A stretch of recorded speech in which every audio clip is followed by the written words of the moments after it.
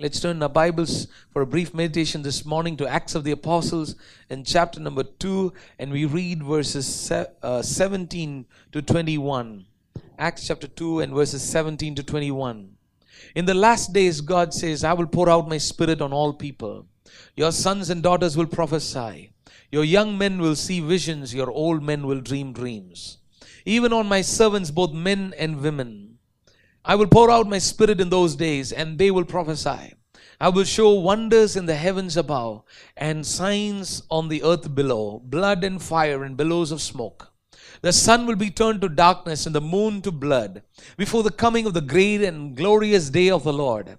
And every one who calls on the name of the Lord will be saved. Here is a prophecy that was prophesied by Joel the prophet, probably about 800 odd years before Jesus was born. And this is a prophecy that was prophesied about what will happen after Jesus comes and he does the work of redemption on the cross. Here is a promise of the gift of the Holy Spirit that was prophesied by Joel even before Jesus was born and Jesus came into this world. Now, this is a prophecy that came to pass after 50 days after Jesus rose from the dead.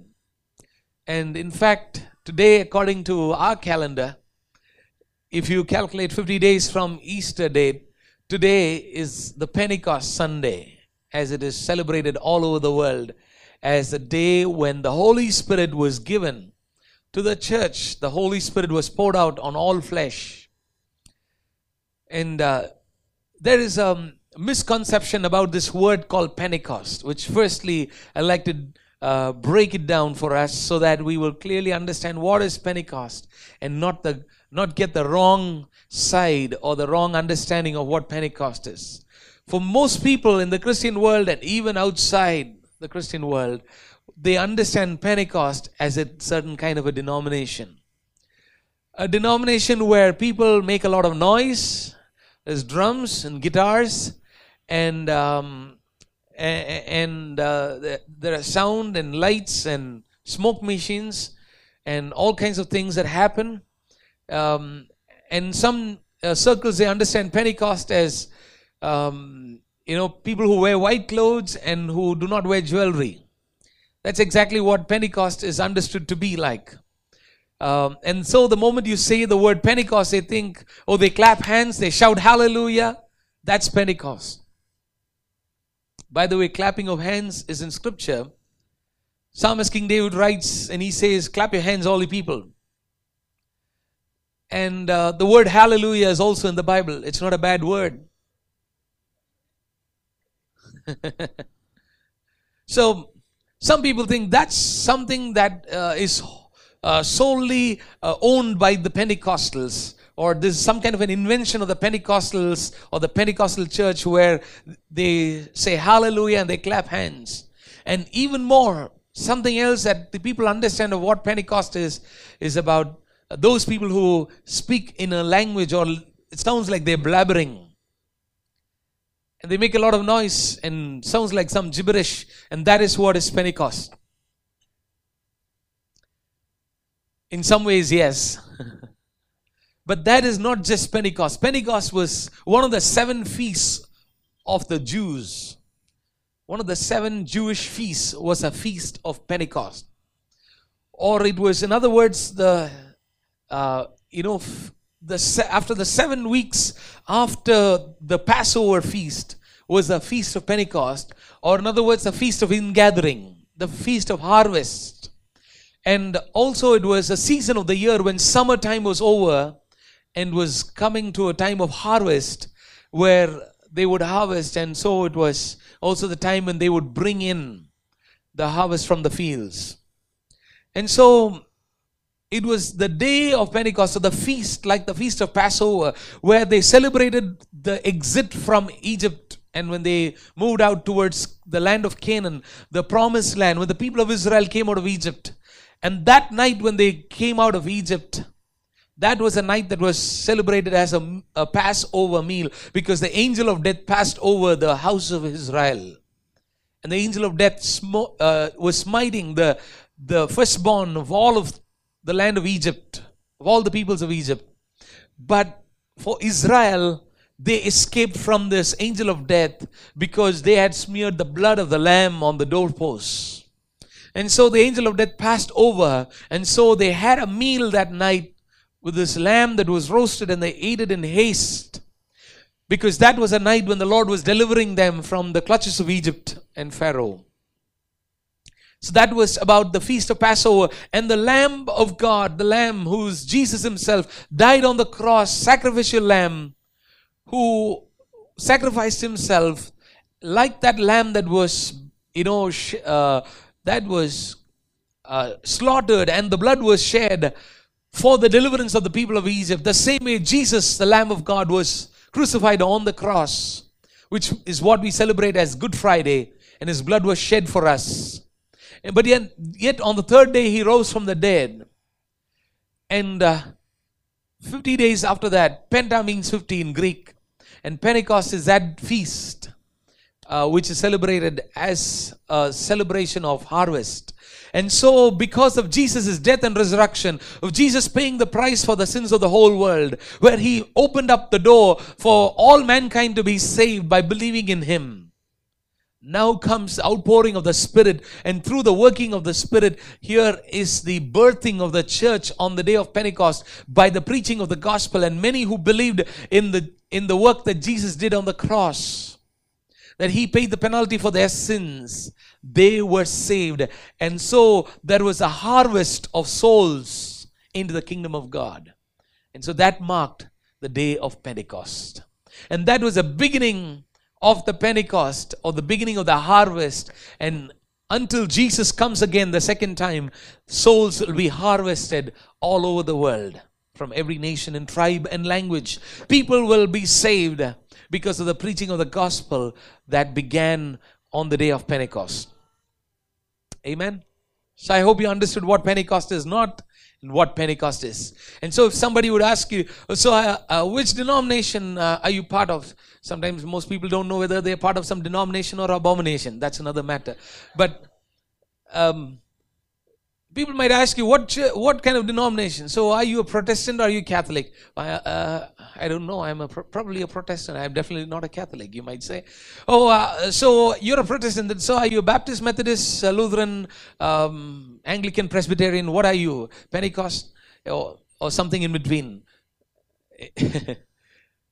You still may not be able to know. Probably you might say, I think it might be a Pentecostal church because they don't have a steeple and a cross above it.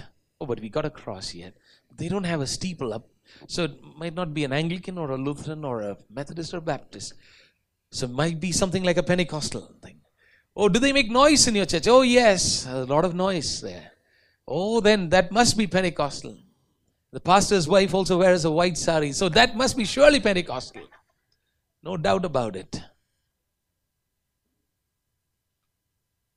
By the way, there's no Pentecost or Methodist or Baptist or anything in the Bible.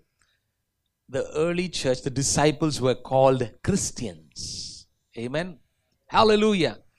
And so it's not about which denomination we pledge our allegiance to or what kind of a theological leaning we might have. It's all about following the scriptures as it is, preaching and believing and practicing the word of God as it is, and being a true Christian and living to the glory of God and living a witnessing life for his glory. Amen. Hallelujah. That's what Christian life is all about. So whatever you might call it, as long as we are in this world, we need a name board, because as a public institution, which is registered with the government, you need some name. And so there is a name. That's it. But ultimately, we follow the scriptures, and we are called as Christians, as we are disciples, fully devoted followers of Jesus. Amen. Hallelujah. And so if somebody would ask you who you are, all you need to say, I'm a fully devoted follower of Jesus. Whatever brand name or tag you want to put on me, that's up to you. But we are not defining ourselves, our lives and our practices by any kind of a tag name of a denomination. Amen.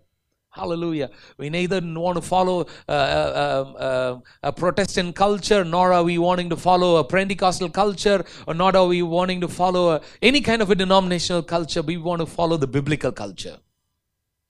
Hallelujah. Praise the Lord. That's what we want. We want what the Bible says. We want to follow what the Bible says, and we want to live by what the Bible says. And we want to see the Word of God fulfilled in our lives, and we want to see the kingdom of God established in the world. That's what is most important. Amen. Hallelujah. Praise the Lord. There were at different times different men of God that God raised all through the history of the world, all through the history of the church, and many times for different purposes.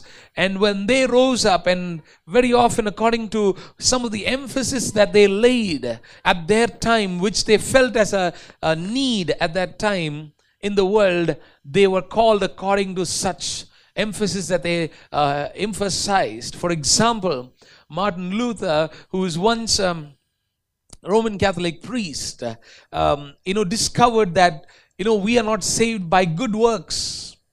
We are not saved by, buying penance in the church, from the church. It was only the rich who were able to do that. And so he discovered that we are not saved by doing charity and by doing good, but we are saved, our sins are forgiven by putting our faith on the Lord Jesus. The just shall live by faith. That's what he believed in. And he found out about 95 points that were errors, which were against the scriptures. Some of the practices of the church. And he nailed it down, put them down, nailed them at the door of the church at Wittenberg in Germany. And he protested against the teachings of the Roman Catholic Church and the atrocities that were done by them. And because he did that and protested, and he found the teaching of scripture that says we are saved by faith and not by good works, which is in Ephesians chapter 2 and verses 8 and 9. He discovered that the Holy Spirit enlightened to him. And so he came out and he protested against the teachings of the Roman Catholic Church. And that's how you call what we call as a Protestant movement, or the Protestant church that is commonly called as. But we are not Protestant. We have not protested against anybody. We only protest against the devil. Amen. We only protest against sin. So we are not Protestant either. Amen. Hallelujah. So we are not about the technical Protestant as the Protestants were there only in the about 1600s or something like that, when Martin Luther was there. That was a Protestant movement. And then as he discovered that it is not by works but by faith, and then came the certain other men of God who God raised. And when they realized it was not just about salvation, but the scriptures talk about baptism, where we also need to be baptized. And so they began to baptize people. It's not good enough that you are saved, but you also baptize. And there came about the Baptist movement, where they laid a great emphasis of salvation and baptism. They got it right with the preaching of the gospel and with baptism. And then there were others who came along a little later after that, and they found that we are not learning scriptures, because the scriptures were all in Latin at that time, and it was only the fathers who were able to read the scriptures, and the common people were not able to read. They were not permitted to read also. Even today they are not encouraged to read the scriptures. And so they taught the scriptures methodically, in a proper manner. And so in a very disgraceful manner, they were called as Methodists, because they were teaching scriptures methodically. And then came about this Methodist movement, and the Wesleyan movement, and all of them, and they spread all across the world. They went around, as missionaries planting churches. And each of these movements, from Martin Luther came the Lutheran movement. They were planting churches, and like Ziegenbalg, a German missionary who came through the Danish, king, came to Tranquebar, little off Pondicherry. And he came and began to plant churches, and he began to translate the Bible, learn Tamil and translate the Bible in Tamil. And the same Bible that you use, the Tamil Bible you use today, is about 350-year-old, which was translated by Ziegenbalg, a German missionary. Amen. And so God used many of these movements at that time for a specific purpose. And then they began to realize that it was not just good enough to read and study scriptures methodically, but you also need to, the scriptures are also talking about being filled with the Holy Spirit and, with the gift of speaking in tongues and being led and moved in the Holy Spirit and operating in the gifts of the Spirit. And there came the outpouring of the Holy Spirit in the early 1900s and 1905. There have been many times when the Spirit of God was poured upon. Major revivals happened in many nations at different times. But then in the early 1900s came about the outpouring of the Spirit, the latter rain, where the people of God were filled with the Holy Spirit in different places at the same time. On one side in Wales, another place in Azusa Street in New York City, another place at Pandit Ramabai's ashram in Calcutta. Many places, the Spirit of God was poured out in Sri Lanka. In many places across the world, God was pouring out His Spirit, and there was an amazing move of God that began with the outpouring of the Spirit, the latter rain that came about in the early 1900s onwards. The 20th and 21st century following, is the time where you're seeing a great move of the Spirit of God and the evangelization of the world as never before. Why? It's because we are coming closer and closer to the second coming of the Lord Jesus. And it is His will that all men shall be saved. Amen. Hallelujah. And that's why He says in Acts chapter 2 and verse 17, the last days, God says, I will pour out my Spirit on all people. The Spirit of God was poured out right in the first century.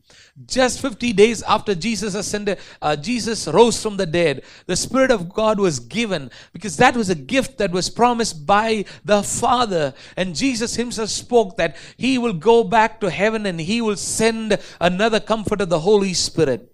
If you will read with me in Luke's Gospel, chapter number 24 and verse number 49. This is what Jesus told the disciples before He ascended back into heaven after He resurrected from the dead.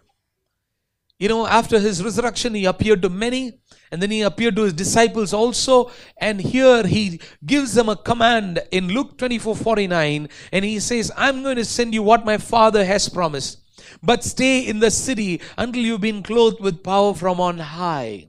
Stay in the city until you've been clothed with power from on high. That's talking about the Holy Spirit. That He will come and He will empower you.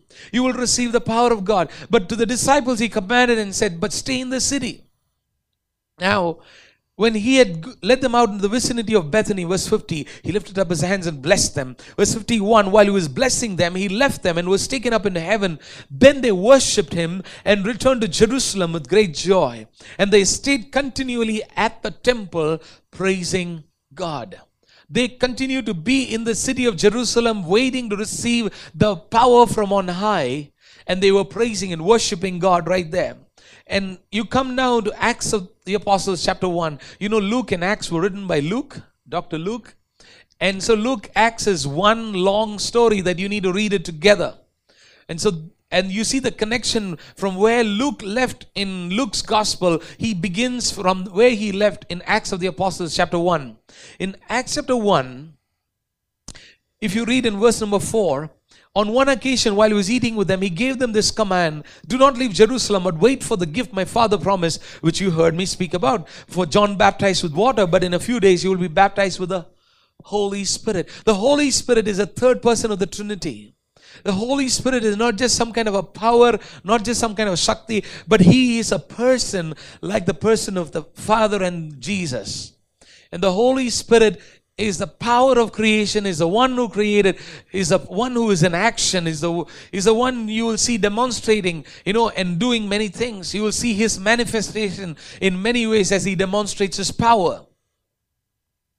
And so, as the three persons of the Trinity, but in one essence, but in three persons, one God in three persons, we see the third person of the Trinity given to us as a gift promised by the Father. And so Luke is recording in Acts about the same thing that he left in Luke's Gospel towards the end, which we read now. And then he says in verse number 8, but you will receive power when the Holy Spirit comes on you. And you will be my witness in Jerusalem and all Judea and Samaria and to the ends of the earth. And so here is the third person of the Trinity given, promised as a gift by the Father. And when He comes upon us, we will be filled with the power of God. Hallelujah. Isn't that good news to us? Amen. Praise God. So what did the disciples do? They waited just as Jesus told them to wait. And if you read in verse number 14, the Bible says they all joined together constantly in prayer, along with the women and Mary, the mother of Jesus, with his brothers. In verse 15, in those days Peter stood up among the believers, a group numbering about 120, and then he goes on to speak to them. So the point is they were all together in one place, about 120 people, including the disciples of Jesus and Mary, the mother of Jesus, and the women who had served Jesus, who had followed Jesus, all together. And they were all praying and waiting to receive the gift of the Holy Spirit. This is just after Jesus ascended back into heaven. And then verse chapter 2 of Acts, and verse number 1 to 4, if you'll read with me. When the day of Pentecost came, this was that feast which I talked to you about, 50 days after Passover. On that day, they were all together in one place. You saw that in chapter 1 and verse 14. They were together praying. Suddenly, a sound like the blowing of a violent wind came from heaven and filled the whole house where they were sitting. They saw what seemed to be like tongues of fire that separated and came to rest on each of them. All of them were filled with the Holy Spirit and began to speak in other tongues as the Spirit enabled them. All of them were filled with the Holy Spirit and began to speak in other tongues as the Spirit enabled them. When the Holy Spirit came on them, the Spirit of God took full control upon their lives. His power was manifested and He took full control of their lives, that even their speech centers were in control of the Holy Spirit.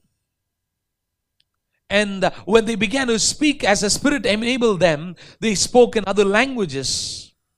And the languages that they spoke were in so many, you see in verse 7 onwards. But now before we read from verse 7, let's read from verse 5. Now there were staying in Jerusalem God-fearing Jews from every nation under heaven. Why were there people, God-fearing Jews from every nation under heaven? These were Jews who had come to celebrate the feast of Passover and the feast of Pentecost. And Jews were dispersed and they were scattered all over the world. And these Jews who are from different nations came to Jerusalem for these feasts, because these were Jewish feasts, and the only place you can offer sacrifice was in the Temple Mount, at the Temple of Solomon. And so whichever continent they lived in, they had to come all the way to the Temple Mount, the Mount of Olives, and they come there and they were there for the feast. So these were God-fearing Jews from every nation. They had come. And when they heard this sound, what sound? The speaking of tongues by these 120 people. Oh, these Pentecostals, we may call them so. But this was on the day of Pentecost. They were speaking in tongues. They were making a lot of noise, because the Holy Spirit had come upon them. And these men who had come from different nations, Jews who had come to offer sacrifices, had come and they heard this sound. And when they heard this sound, a crowd came together in bewilderment, because each one heard them speaking in his own language. Oh, these were Jews who had come from different nations, but they were hearing in their own languages. What does that mean? Let's read verse 7. Utterly amazed, they asked, are not all these men who are speaking Galileans? Hey, these guys who are in this upper room praying and who received the Holy Spirit and who are speaking in tongues and making all this noise were Galileans. In other words, they spoke Aramaic. Aramaic. That was a street language. That was the language that Jesus spoke also. Aramaic. And so these were Galileans. They don't know other languages. They are Galileans. But then these Jews who had come from other nations are hearing in their own languages. Are you getting it? Some had come from which places? Parthians, Medes, Elamites, verse 9. Residents of Mesopotamia, Judea, Cappadocia, Pontus, Asia, Phrygia, Pamphylia, Egypt, parts of Libya, Cyrene, Rome, Jews and both converts to Judaism, Cretans, Arabs. So you see people from different nations who had gathered there in the city of Jerusalem who are hearing this sound, but then they hear the language that they are speaking is in their own language. Somebody can hear an Arabic. Somebody can hear a Greek. Somebody can hear a Malayalam. Because it says Asia. And from the time of Solomon, there were Jews settled in Kerala. And so some people who were also speaking Malayalam, Jews speaking Malayalam, had gone over there to Israel, to Jerusalem, and they heard these people, 120, speaking in tongues, and somehow they heard their own languages. From different nations they had come. But what they were hearing, they were not blabbering, but they were hearing them, verse 11, last part, we hear them declaring the wonders of God in our own tongues. Amen.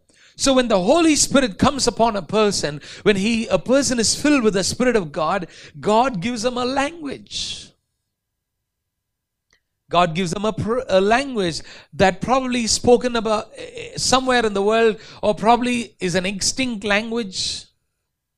And also the Bible also records about a language which is the language of angels in 1 Corinthians chapter 14. And so God gives us a language which is a sign.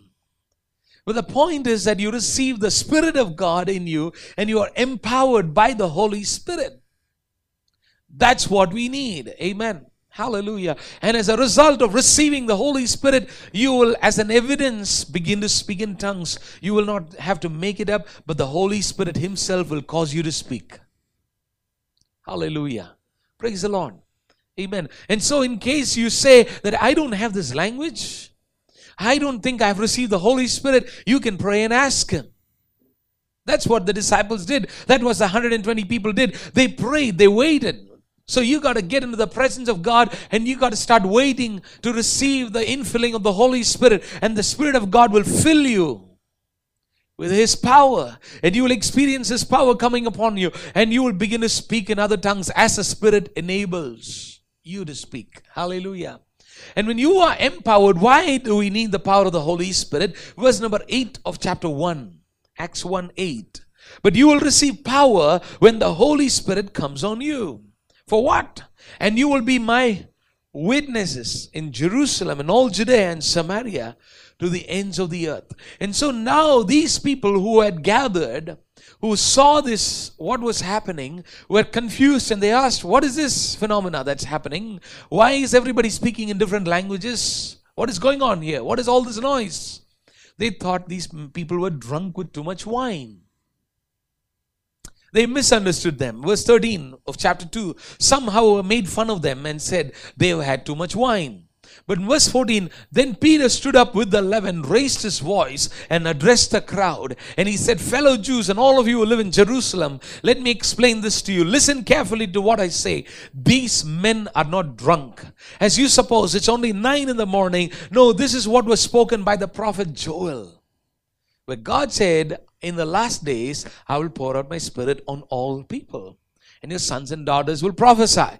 And your old men will dream dreams. Your young men will see visions. And the prophecy, he describes and he explains it to them. Because these Jews had not yet accepted even Jesus. The ones who came to watch this. The ones who came and saw the infilling of the Holy Spirit and the noise and the speaking in tongues. These men who had come from different places had come to sacrifice and come for the Passover feast and for the Feast of Pentecost. They had not even accepted Jesus as a Messiah. And so from beginning with what they saw, Peter begins to preach the gospel to them. After that, if you note, all through chapter 2, he preaches the gospel. And then at the end of it, they ask, what shall we do? And then Peter says, repent and be baptized. Verse 38 of chapter 2. Every one of you in the name of Jesus Christ for the forgiveness of your sins. And you will receive the gift of the Holy Spirit. It was a plan of God that everyone who repents of their sin, who receives forgiveness of their sins, who is baptized, who makes a covenant with the Lord in the waters of baptism, will receive the gift of the Holy Spirit. That is God's will. That is God's plan. That is God's design. He said, you will receive the gift of the Holy Spirit. Verse 39. This promise is for you and your children and for all who are afar off, for all whom the Lord our God will call. In other words, everyone who will get saved from now on, this promise is for you and for your children and for everyone who will come to know Jesus as their personal Savior. Hallelujah. Praise the Lord. And so, brother, sister, this morning, the Lord wants to fill us with His Holy Spirit. He has a gift awaiting for you to receive. All that you need to do is wait in His presence, and you will receive the gift of the Holy Spirit, and you will receive power. That same Peter, who was a coward, who was so afraid, who ran for his life, who denied Christ 3 times before Jesus was crucified on the cross, that same Peter now to the Jews, he stands up with the 11 others and he begins to preach the gospel. Hallelujah. That fearful Peter, that Peter who was afraid, that Peter who ran away, that Peter who denied Christ, that Peter who said, I don't even know Him. I don't even know what you're talking about. He denied even to a little servant girl who was full of fear, but now rises up, full of the Holy Spirit, filled with the Spirit of God, and preaches the gospel boldly. And he goes on to say in verse 22 onwards, men of Israel, listen to this. Jesus of Nazareth was a man accredited by God to you by miracles, wonders, and signs, which God did among you through Him, as you yourselves know. This man was handed over to you by God's set purpose and foreknowledge, and you, with the help of wicked men, put Him to death by nailing Him to the cross. God raised Him from the dead, freeing Him from the agony of death, because it was impossible for death to keep its hold on Him, and continues to preach the gospel. You see, you along with wicked men put Him to death. In other words, what He's saying to everybody who's listening to Him, you are also wicked men like Him. Like those who put Him to death. It's not just the Roman soldiers who are wicked, but you Jewish people, you are wicked. You put Him to death. You see the courage with which He's speaking? Are you with me this morning? Amen? Hallelujah. There's a boldness that has come into him. There's a courage that has come into him. There's a way that he stands up and he asserts himself and says, this is the gospel. He takes his position. He takes the gospel to them and he straightly speaks it to their face and say, you, along with wicked men, put them to death, but God raised him from the dead. He speaks the gospel boldly, and in his one preaching, the Bible says that 3,000 of them were saved on that day. Verse 41, those who accepted his message were baptized, and about 3,000 were added to their number that day, which means somebody numbered them, counted them. Amen. That's why it says clearly a number of 3,000. Praise the Lord.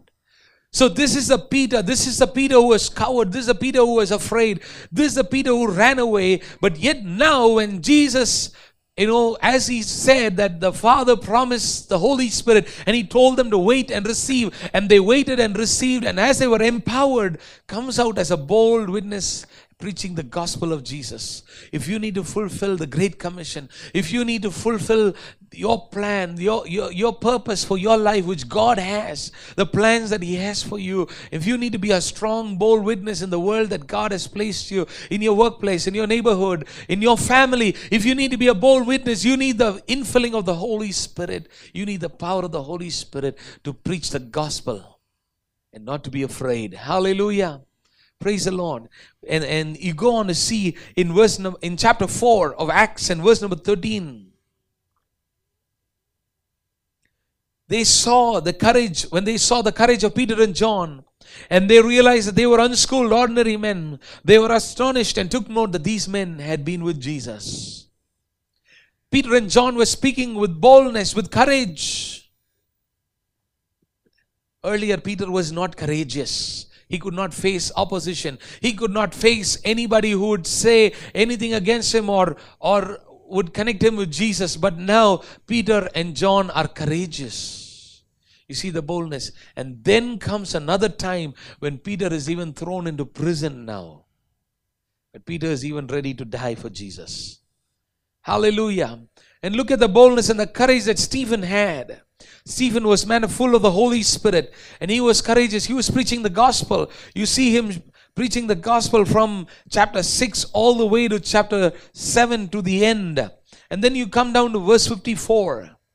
As he was witnessing to those who had taken him captive, who had seized him and were going to stone him to death, while he faced these enemies right there for the sake of the gospel. You see in chapter 7 of Acts and verse 54, when they heard this, they were furious and gnashed their teeth at him. But Stephen, full of the Holy Spirit, looked up to heaven and saw the glory of God, and Jesus standing at the right hand of God. Look, he said, I see heaven open and the Son of Man standing at the right hand of God. At this they covered their ears, and yelling at the top of their voices, they all rushed at him, dragged him out of the city, and began to stone him. Meanwhile the witnesses laid their clothes at the feet of a young man named Saul. While they were stoning him, Stephen prayed, Lord Jesus, receive my spirit. Then he fell on his knees and cried out, Lord, do not hold this sin against them. But when he had said this, he fell asleep. While he was being stoned to death, he stands with much courage and he speaks. He sees heaven opened. He sees the glory of God. He sees the Son of God. He prays and he says, Lord, do not hold this sin against them. And he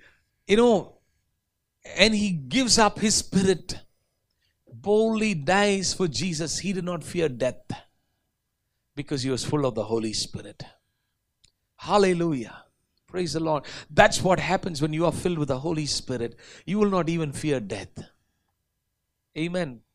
You will not fear opposition to the gospel. You will not fear what people may say because of what you believe. You will not fear of witnessing about Jesus to others, even though you know they may oppose you. When you are filled with the Holy Spirit, you will have the courage, the boldness to witness about Jesus. That's what we read in chapter 1 and verse 8. But when you receive the Holy Spirit, when the power comes upon you, when you receive the Holy Spirit, you will be my witnesses in Jerusalem, in Judea, in Samaria, and to the ends of the world. Hallelujah. And so for God to take the gospel to the world, and He would do that through us only, so He gives us a gift of the Holy Spirit. And when you receive this gift of the Holy Spirit, you will be a powerful witness to Him. And you will be able to do things that you cannot do in the natural realm. There are many things that the Holy Spirit will do, but we are focusing this morning on the harvest that He is bringing through the empowerment of His people. And so, brother, sister, let's not just live life for ourselves. Let's not just live life for the sake of money. Let's not live life for the sake of this world, because everything in this world will one day pass away. The name and the fame that we earn, the money, the wealth, the riches that we earn, the houses that we build, and everything that we own will one day pass away. But what will come with us unto eternity is the souls that will be won.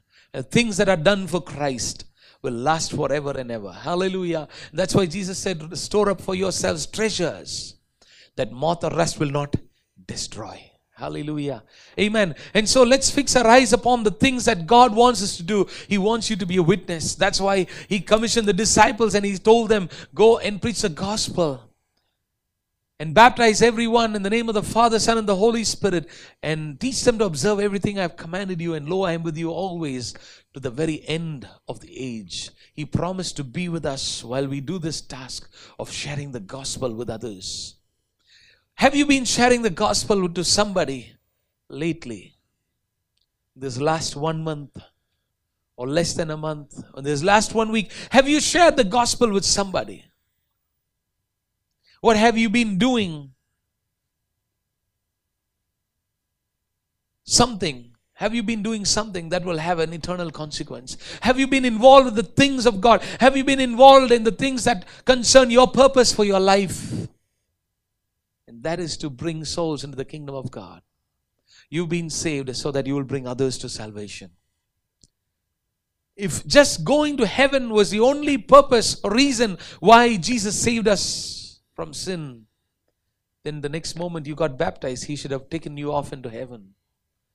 Why did He let you live? Why has He given us life? Why has He given us a time in this world? So that we will be people who will bring people into the kingdom of God. In this world, it's only you and I who can do that. That responsibility has been given to us. That ministry of Jesus has been handed down to us. And so He wants us to reproduce His ministry. But how can we do that? By the power of the Holy Spirit. Hallelujah. Because the third person of the Trinity is there within us to do the impossible, to do what we cannot do, to speak what we cannot speak. He gives us the power. He gives us the courage. I remember as I used to go to college every morning, we used to gather together as a bunch of friends, and we used to go by the suburban train, about a 40-minute journey from Nungambakam to Thambram. And in this, every morning as we would go to college, and the trains would be crowded with people. And we decided one day that we should do something, and we would carry a couple of guitars and we would start singing together as friends and in the train. So everybody would turn around and think that there's some college gang just making some noise and having fun.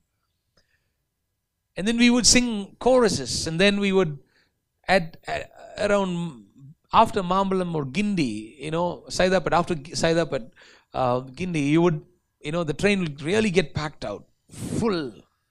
And people be even hanging outside because all the office going, college going, school going crowd will be there. And after we would sing from Nungambakam to Saidapat, about 15 minutes. And then I would rise up and start preaching the gospel. For a moment when I would rise up and stand and turn towards the crowd, we would always be at one end of the compartment and face the other side. And I would stand up, and the moment I stand, there would be a kind of chill that will go down my spine for a moment. But then from somewhere, a courage will come. And I would open my mouth and start speaking. I would not know from where the words will begin to flow. For the next 10 minutes, I would preach the gospel as loud as I could in Tamil, so that those, even up to the other end of the compartment with all the train noise and everything, that everybody can hear. And I would start preaching the gospel from creation and all the way to the cross and the resurrection of Jesus, and how anybody who puts his faith in Him today can be saved. And finally, I would come down to an altar call also and say, if there's anybody who wants to accept Jesus, you can pray this prayer after me. And I would say the sinner's prayer. And many times I've seen many lips moving. They're on their way to office, they're on their way to college, they're on their way to work. But they would pray. They would repeat the words after me and pray. And then we would, by the time most of the crowd will get off at Pallavaram Krompet, and then by the time we would finish a prayer and preaching and prayer and everything, and then we would come down to our final chorus. Glory to God, He has lifted me up. In a couple of choruses we would sing and wind up and pray and finish. About 5-10 of us would be there. We would finish and get off the train and go to college. God will give you the boldness to speak the gospel anywhere. To anybody. In any place, at any location. It needn't have to be public preaching all the time. It can be sharing the love of Jesus to somebody who's sitting right next to you in your office. That's why He wants to empower you with the Holy Spirit. The place where God has kept you, your workplace. The place where God has kept you in your neighborhood.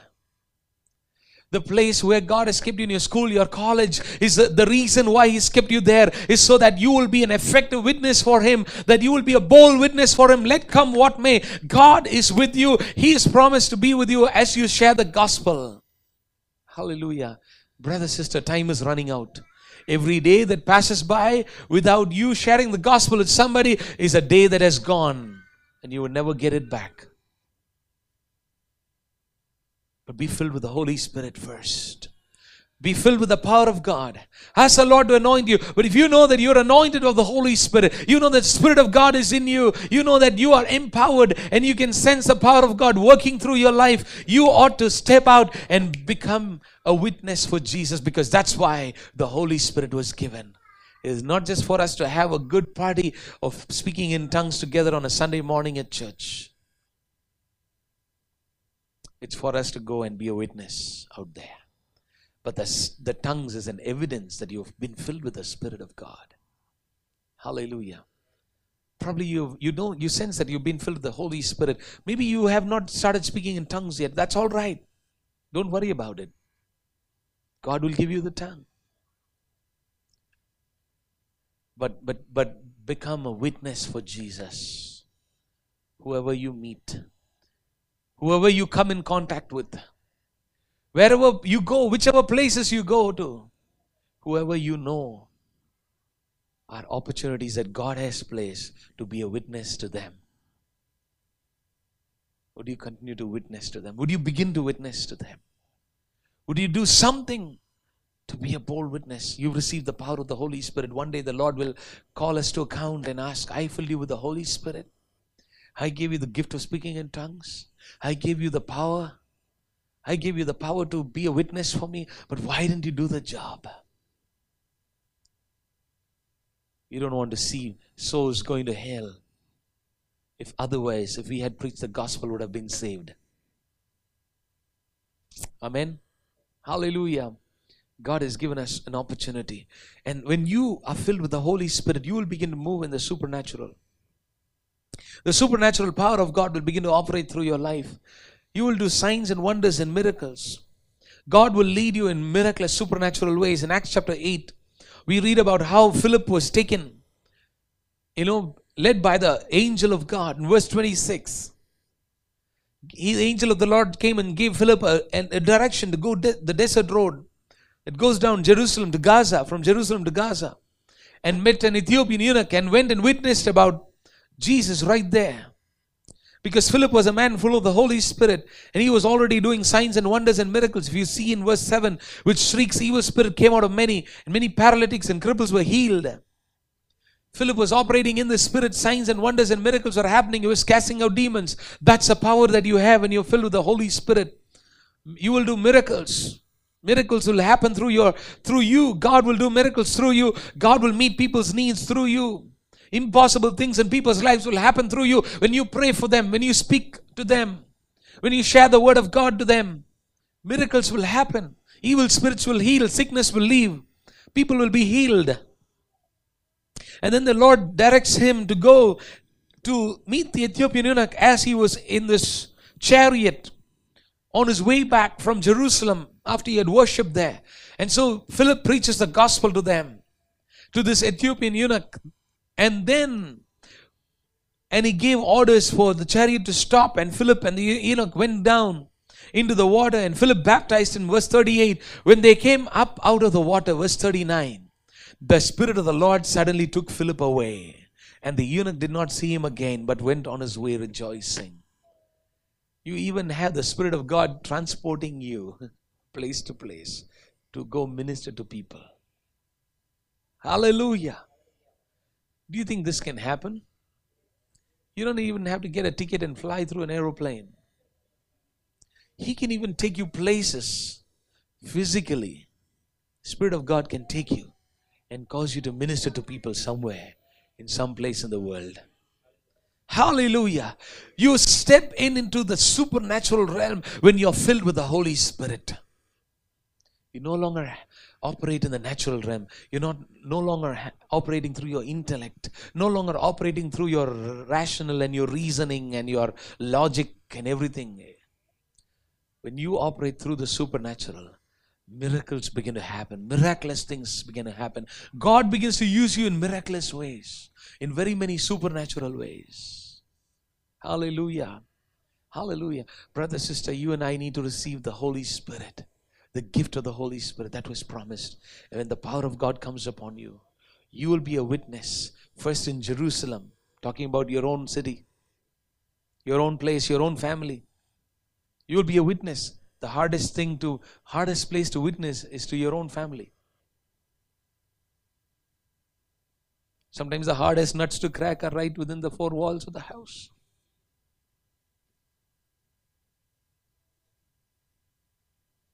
You need the power of the Holy Spirit. Hallelujah. You speak through the Holy Spirit. You speak led by the Holy Spirit. You pray and the Holy Spirit's power will manifest and change people's lives, which you cannot do by yourself. You cannot do it. You cannot bring change by arguing them into it. You cannot do things by, trying to win by any kind of an intellectual reasoning. You cannot try to win people that way. It has to be through the power of the Holy Spirit. Hallelujah. You can't convince people. You can't change people. You can't, You know, you can't manipulate them, you can't push them, you can't pull them, you can't move anything. You can't bring transformation to anybody's life. But when you operate in the power of the Holy Spirit, the power of God will manifest in their life. Hallelujah. I can sense a mighty power of the Holy Spirit in this place right now. Would you just stand up right now and receive the infilling of the Spirit of God? Hallelujah.